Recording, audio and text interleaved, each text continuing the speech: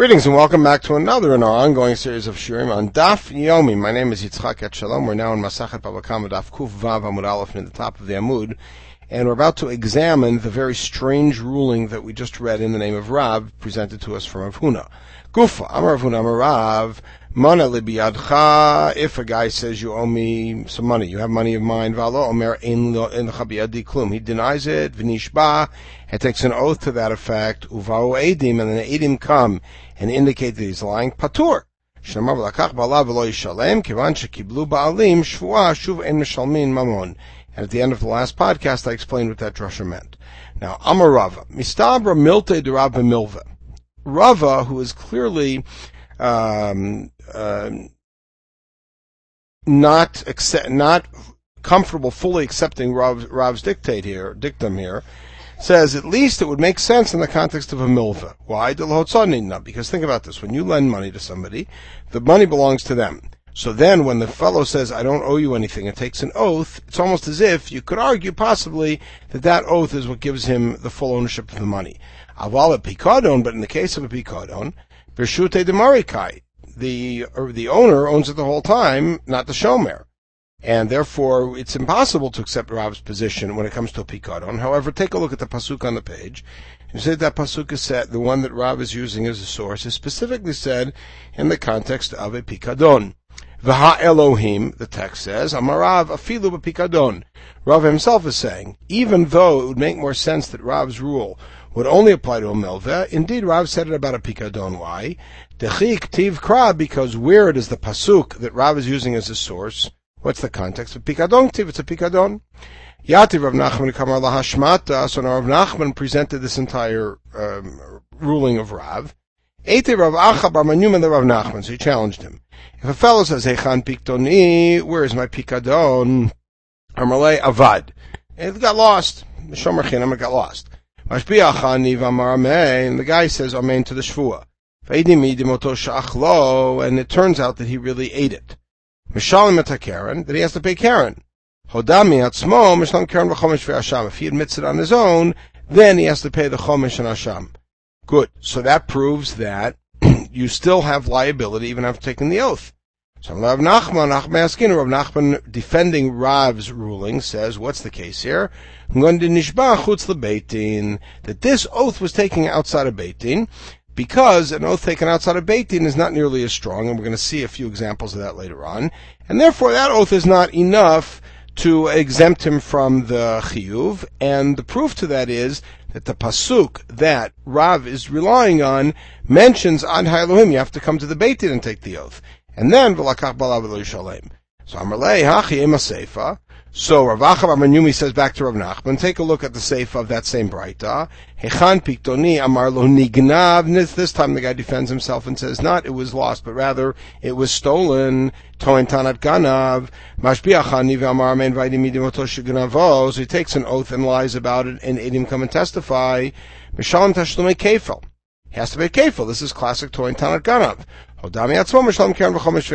now, if you think this braita is talking about an oath taken outside of Beit Din, where the accuser meets the accused and just does this to him sort of ad hoc, then mi'ika kefil. There is no payment for kefil for Toin Tanat Ganav if the shvuah is taken outside of Beit Din. So therefore, the context has to be inside of Beit Din. So Rav Nachman answers back, I could answer very simply and say the first part of the braita is talking about a shvuah outside of Beit Din, and the second one is talking about a shvuah inside of Beit Din. But I don't want to give you a stretched answer, a difficult answer, because I got a better answer. I'm going to go back and say the reisha is also inside of Beit Din. V'lo kasha. Kan b'kafatz, kan b'shelo kafatz. In other words, there are now 3 levels of intensity with the shvuah. The least intense level is going to be when the plaintiff and the accused meet outside of Beit Din, and the plaintiff says, where's my thing? The accused says, I don't have it. He says, I'm going to make you take an oath. He says, amen. That's chutz l'Beit Din, and that has very little teeth. Then there is a shvuah taken inside of Beit Din, but taken inside of Beit Din where the plaintiff jumps ahead, kafatz, and initiates the shvuah, and he says amen. There you will have kefil because it's taken in front of a Beit Din. Then, of course, the more intense one is where the Beit Din administers the oath. All right, so that's how he reconciles it. So that means now that Rav's ruling is only in the case where the Beit Din administered the oath. So Bava Kama Rav Nachman.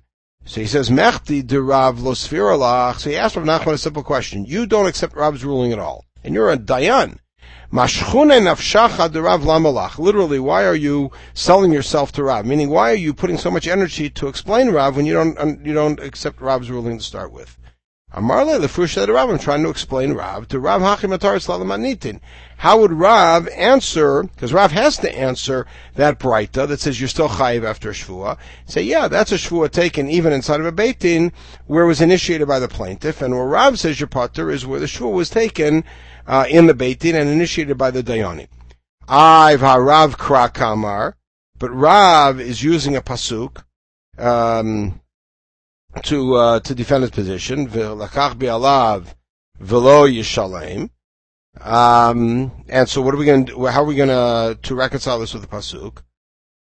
So the answer is Amri Kra l'chol nishpain shvator nishpain v'lo mishalmin hudata. That pasuk is not really coming for that. He was just using the pasuk as an asmachta. The pasuk v'lakach ba'alav v'lo yishalem is there to teach a very important principle, a very wide principle, which is that all shvuot taken midoraita are taken by the fellow who is accused and are used to get him not to pay. As opposed to a shvuah taken by a claimant who would then collect. Now there are exceptions, which are famously when the fellow supposed to take the shvuah can't because not reliable or he's a gazlan or whatever. So then the opposite number takes the shvuah and takes the money. And what's the drasha here? The one who should be paying is the one who takes the oath. So that's what the pasuk's really for. Let's see if Rav's halacha can hold up, even if we say it's limited to a case where the Beit Din administered the oath. And again, what Rav's statement is that if the fellow says, I don't have your money, and the Beit Din administers an oath in this new read that Rav Nachman's given us, and it turns out Eidim testify that he really does have the money, then he's pater. So let's see how that would work. If the accuser kept administering oaths 5 times, whether in front or not in front of Beit Din, which by the way means now you cannot argue kafatz. You'll see why. The kafar alav, and the guy each time denied it. And then at the end it turns out that he lied. He has to pay, whether multiple chomshin is a different thing, but he certainly has to bring multiple korbanot. He's chayiv for each shvuah. The Amr of Shimon explained why. Matam hoel v'yachol achzor lahodot. Since after each shvuah he could admit his guilt, therefore the next shvuah is getting him out of something. V'hacha kafatz lomatzit amart. Here you can't say kafatz because hishbiya alav ktani, because the text is hishbiya alav, which means the Beit Din administered it. Chutz lebeit din lomatzit amart. You certainly can't say this talking about only a shvuah chutz lebeit din, because b'fnei Beit Din ktani it says whether in front or not in front of Beit Din. So that means in front of Beit Din also. So you see here that even an oath administered by the Beit Din in Beit Din, the guy is still liable afterwards because his second shvuah is also getting him out of a liability. So who motiv lavu mefarik la? Rav Hamnuna asked the question, and remember this is Rav Hamnuna, Talmud of Rav. That's very important. Rav Hamnuna asked the question, and he gave his own answer. Let's study Tani. Read the Braita as being not one case, but 2 possible cases, or A or B. Hishbiya alav, meaning chutz lebeit din, or uba beit din kafatz. So he's going to take one of either one of our solutions. Either the whole thing was outside of Beit Din, or in Beit Din it was where the plaintiff initiated it. Okay, that's his answer. We're going to see that this is difficult. Meitiv Rava. Rava brought a challenge to Rav's whole halacha. Balabayich to Antanat Ganam Pikadon. If a shomer says it was nignav, v'nishba v'hodau v'oedim, and he took a shvuah to that effect, and then either he admitted it or edim came. Actually, both happened. The question is in what order. Im ad shelo ba'u edim hoda. If he admitted before the edim came, shalom kiyon v'chomesh v'asham, as usual. But if he admitted it after the Eidim came, he has to pay kefel because it's throwing tanat ganav. He has to pay asham, bring an asham because of the shvuah. Now, this case you cannot do what we just did for Rav Hamnuna and say this is a case of chutz lebeit din, because if it's chutz lebeit din, there's no kefel, and kafatz you can't say. We'll see why. Lo matzir amar kefel tani. because there would be no kefil in either case. And the fact that there's kefil here, in case the Eidim came first, proves that it was a shvua taken in Beit administered by the Dayanim. So therefore you see, even in a case of a shvua administered by the Dayanim, and you lied, you still have to pay afterwards.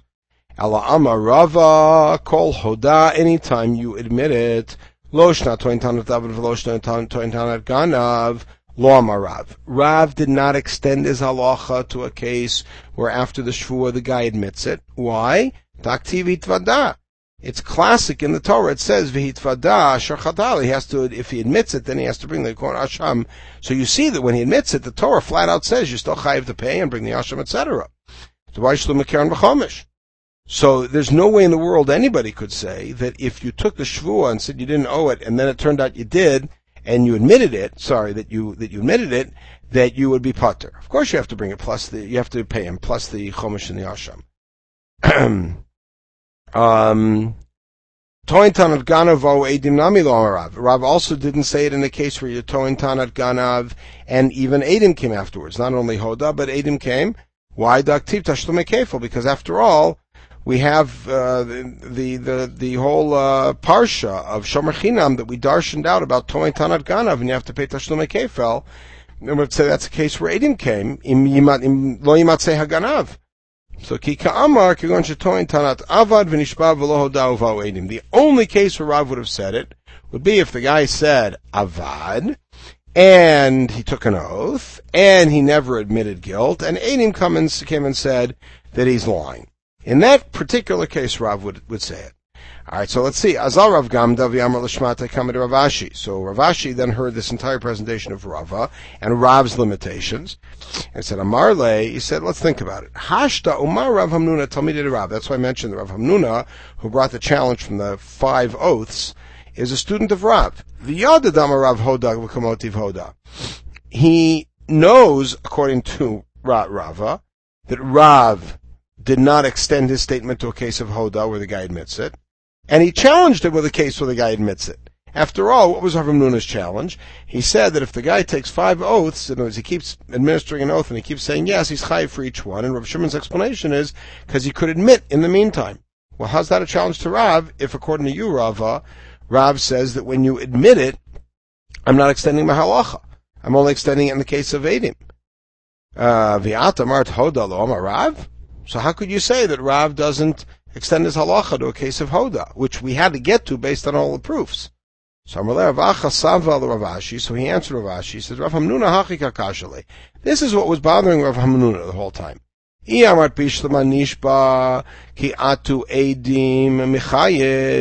If you agree that when you take the oath and then Edim come, you toin tanat avad, and Edim came, you chayiv, that would be why we are mechayiv korban for the second subsequent shvuot after the first one. Because he could admit it, and that would get him out of kefil. But if you claim Rav's claim, which is that if the guy's toin tanat avad and lied and took an oath, and then Edim come, he's pater. Mika mididi ilu atisadi. How could you have a thing where if the Eidim come and testify about it, you're pater? But we're going to make him chayiv korban l'shvua because he could have been modeh. He didn't admit to anything, and that's why Rav Hamnuna saw the challenge, and then he gave the answer that he did. But that's why he saw that as a problem. Okay, another halacha about ta'anot of shomrim. Atoin tanat ganav b'pikadon. A guy claims tanat ganav. Shalom tashlume kefil. Tavachu macham or shalom tashlume arba v'chamisha. That's something we saw in Meruba. So now, if the guy claims tanat ganav as a shomer, he pays as a shomer, he pays kefil. If tavachu machar, then he has to pay arba v'chamisha, right? Just like a regular ganav. Now, hoa v'ganav mishal, and here's his reasoning. There's 2 parallel tracks. There's a ganav and a toin tanat ganav, as we saw at the beginning of Meruba. The two of them are parallel. A ganav pays kefel and a toin tanat ganav b'shvua pays kefel. Ma ganav shemishalim kefel talachom machar mishlam tashlumi arba chamisha. Just like a ganav who pays kefel, if he does tvicha mechira, pays to arba chamisha. Av toin tanat ganav v'godan kishu mishlam tashlumi kefel talachom machar mishlam tashlumi arba chamisha. So the tracks run all the way together. So the challenge is in Mala Ganav Shkem Tashlum Kefir Shlo B'Shvua. But they're not parallel tracks. The Ganav is far more chomor. He pays kefil the minute he steals it, before he took a shvua. But a toin tanat ganav is only chayiv after he took a shvua. So Amri, the answer they gave was Hakeshahu. I'll take you back for a minute to the beginning of Meruba, because we're going to discuss this for a while now. And that is that there was a lengthy discussion about how we know that a ganav is chayiv kefel for anything he steals. And we had two options. One option is that in the parsha of Shomer Chinam, we said im yimatzei haganav, im lo yimatzei haganav.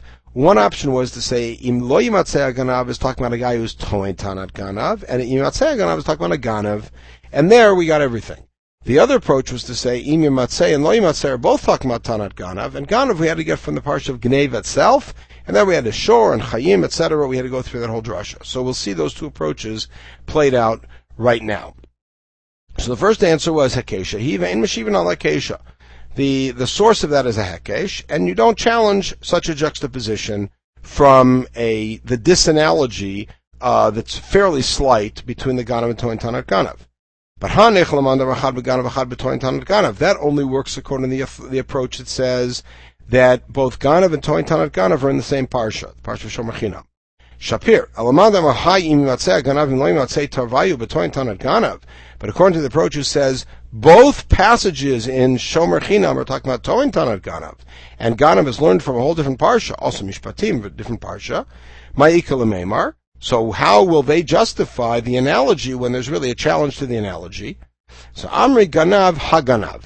They said the fact that it says Imi Matzei Haganav means that all the rules of Toin Tanat Ganav are applied from and to the rules of Ganav, a real Ganav. And just like a Ganav pays Tashlumei Arba Chamisha, so a Toin Tanat Ganav. That's Rabbi Yochanan's argument. Now, Eit Rabbi Chia bar Abba Rabbi Yochanan. So now Rabbi Chia bar Abba, who quoted this halacha, now turns to his Rebbe and says, I have a challenge. We have a ruling, Hechan Shori, a guy says, where's my ox? He answers, Nignav. Mashbiach Chani v'amar Amen. So he takes a shvua that it was stolen. And the witnesses testify that he ate the ox. Ate it, not just spent it. Mishlam tashlumei kefel. He has to pay kefel. Now, only kefel and out of a chamisha. You can't eat an animal without shchita. So you see that a toin tanat ganav, if he shechted the animal, does not pay more than kefel. So the answer we give is, maybe he ate it as an avela. In other words, he didn't do a proper shchita. He's not chayiv for tficha, because he didn't do a tficha. In other words, we're defending Rabbi Yochanan. Why didn't Rabbi Yochanan answer him, that the animal turned out to be a treifa? The answer is Reb Meir. He was concerned about the opinion of Reb Meir. If you recall, a big machlok between Reb Meir and Reb Shimon about what happens if you do a shchita which doesn't accomplish what shchita is supposed to accomplish. So Reb Shimon says that's not called tvicha for Arba Chamisha, and for anything else, Shabbos, etc. Reb Meir says that it is. And therefore, since Rameir says if you shechted a treifa, even though the shechita won't be matir, nonetheless, you did an act of shechita, you're chayiv arba v'chamisha, Rabbi Yochanan didn't want to give that answer. So why didn't Rabbi Yochanan say it's talking about a ben pakua, meaning an animal that was found in the womb of the mother after she was shechted, which according to Chachamim, the shechita of the mother is matir? The answer again was Reb Meir. He wanted to take Reb Meir's opinion into account. Amar ben pakua, to'un shechita, needs its own shechita. Why didn't he answer? It was a case where the ganav was already omed bedin. V'amrulo tzei teimlo. In other words, before he ate it, he was caught. He was omed bedin, and they not only told him you're chayiv, they told him you have to pay. Remember, the hamarava tzei teimlo tavachumachar pater. If they told him you have to pay, and then he was toveach or mocher, he's pater for the extra 3, etc. My time came on the Paske Lemilte once they told him to pay, and now it's already a regular debt. Now he's simply a gazlan, taking something that he's supposed to return with payment and shechting it, and he's a regular gazlan. There is no Chamisha there. But if he says, parenthetically, finishing Rava's statement, if they just say you're liable for this amount without saying pay, my time then he still has to pay Rabbi Chamisha because he's just now still in the status of a ganav because it hasn't been assigned for payment yet. Okay, so Rabbi Yochanan keeps getting asked why didn't you, or we're asking about Rabbi Yochanan, why didn't he answer this way? Why did he pick Nevela? Why did he not pick Treifa, Ben Pekua, Amad Bedin? So Amri V'li Tamech. So they answered back in the base I can make up another case where you're not chayiv arba b'chamisha, such as when partners steal and one of them does the shechita without the other guy knowing. The answer, you pick Nevela as an example. The truth is there are lots of examples available for anybody who looks at the beginning of Parak Meruba. Lots of examples available where you're not chayiv arba b'chamisha because of this technicality or that technicality.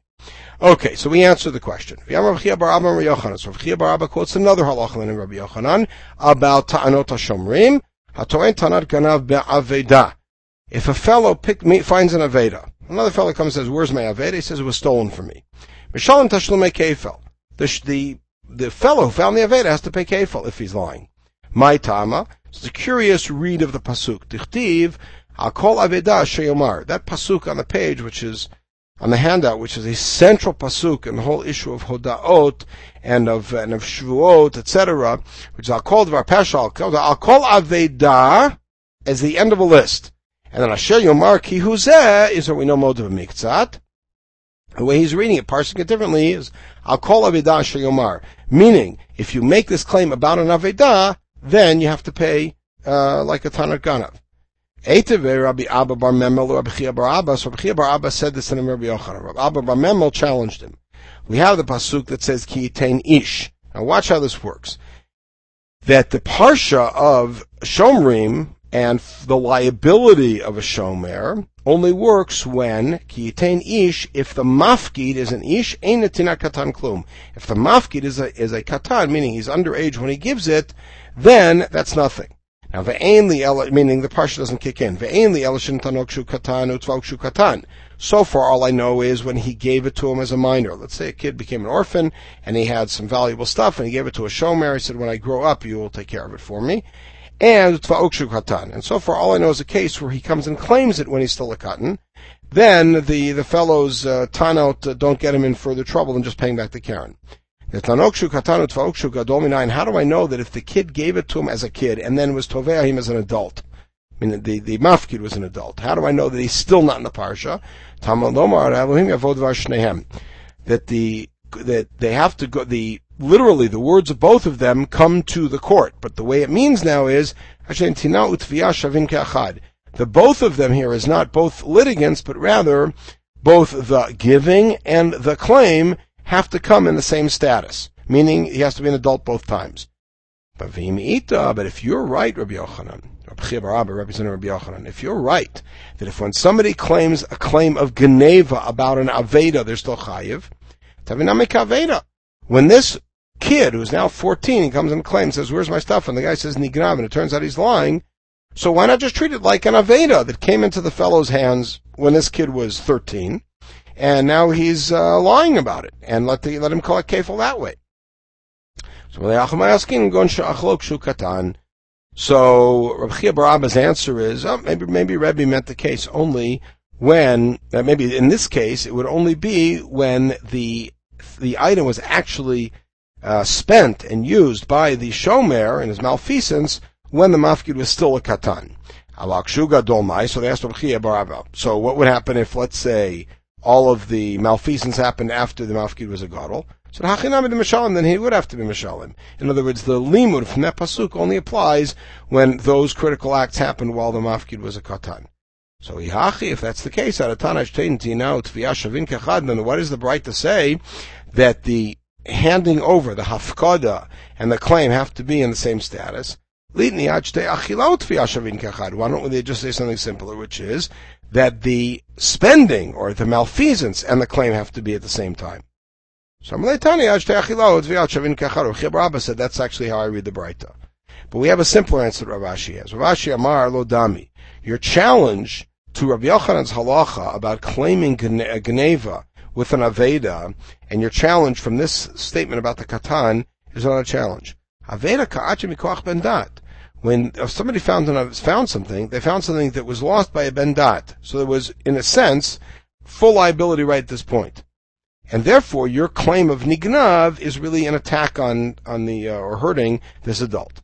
But this case, when the kid gave it to you as a katan, came to you from a non-ben dat. So the two are not analogous. Okay? Next halacha. Mechia bar Amram Yochanan. Hatoin tanat ganav pikadon. Enu chayv ad shichpor b'miktzat v'yodeh b'miktzat.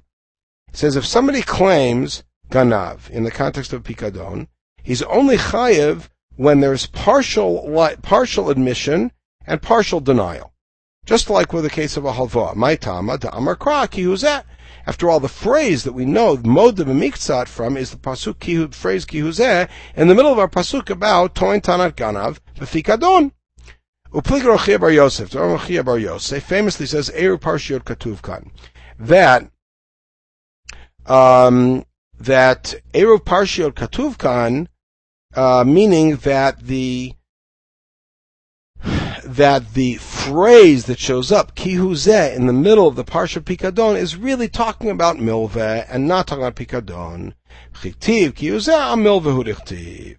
So now, once we see, even if we say, except Rav Chia bar Yosef, who says, or at least according to Rav Chia bar Yosef, who says that the phrase ki huzeh is referring to milveh, why can't we use that as a model and say, just like when you owe me $100,000 of a loan, and you claim you only owe me 50, I can administer an oath midoraita. Why don't we say the same thing if you say, well, part of the pikadon is stolen, or it wasn't as much as you say, or whatever motive miktzat you might claim. Why can't we say the same thing? The answer is that the entire notion of motive miktzat ta'ana being chayev is explained by the famous chazaka of Rabbah. You can't say it's based on, because it's based on a pasuk, but it's explained by the famous chazaka of Rabbah, which is a chazaka about psychology, which may not be transferable, and for a reason I'll suggest at the end of this, to pikadon. The Amar Rabbah. Why did the Torah say that if a fellow denies full liability for a debt, but admits to some, he has to take the oath? Because we have a chazak that a person cannot look at his creditor straight in the face and deny any liability. Right? So really, if he wanted to get out of it, he should have said, I don't owe you anything. The reason he didn't do that is because he's not able to. So really, he should admit full liability. Why did he deny some? If I admit everything, I'm going to have to pay him everything. He's going to claim it right now. Right now, I'll lie about half of it until I can get some more money. In other words, I'm an honest guy. I want to pay him back. I don't have all the money right now, so I'll admit to what I have available and deny the rest, and that'll be comfortable for me personally. And then when I get the rest of the money, I'll quietly contact him and say I owe you more, and I'll pay you back. Therefore, the Torah put a shvu on this guy to force him to either admit to all of it, or if really, on the other hand, if he really doesn't owe more, he'll take an oath, and then we'll know that he didn't owe more. But this only applies to a milveh. But in the context of pikadon, a person is very comfortable saying, I don't have your stuff at all, when he really does. And therefore, the reasoning behind motive miktzat really could not apply according to Rav Chia bar Yosef. Meaning, according to Rav Chia bar Yosef, that the phrase ki huzeh, which is the source for motive miktzat, is really about halva. It's not transferable to pikadon. According to Rabbi Yochanan, of course, since the phrase ki huzeh contextually is within toin tanat ganav, so therefore motive miktzat certainly applies there. We can then transfer from there to milveh via Rabbah's chazaka, and then use a kal v'chomer to say it should apply there. Just one note about the psychology behind the difference between a halva and a pikadon is, if you think about it, nearly every relationship that we have with another person is a relationship which is a power relationship, in which one of the people usually carries, and this sometimes could shift from person to person, carries more power. In the context of a halva, there's no question that the malva is the one who's in the powerful seat. And the lova is the one who had to come to him, and he had to ask for money, and he had to make promises, and he had to get cosigners and whatever else he needed to do. And now he's in an uncomfortable position. The exact opposite is true with a mafkid. And certainly in the case of a shomer chinam, when the mafkid, and that's the context here, where the mafkid said, please do me a favor and watch my stuff. I'm going away for a week. Watch my stuff. Or here, you keep it, you've got a better barn, you keep it there. Where the one who is really in the power position is the mafkid. Now think about this in the context of the ta'anot. In the case where the creditor comes after the debtor and says, you owe me money, so the debtor doesn't have the ability to look at his creditor, to whom he's already beholden, and just look at him straight up and say, I don't owe you anything. However, in the case of pikadon, when the mafkid comes up to the shomer, who's the one who's in the power position, he's the one who's doing the favor. He's the one who was asked, who was sought out by the mafkid. Perhaps it's a little more comfortable to say, I don't know who you are, I don't have any such stuff.